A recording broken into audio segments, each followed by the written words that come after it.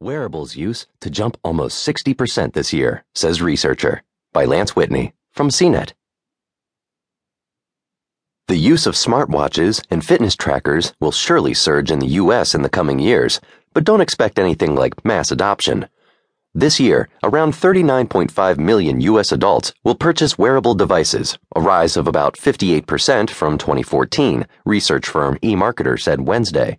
The number of buyers will double to 81.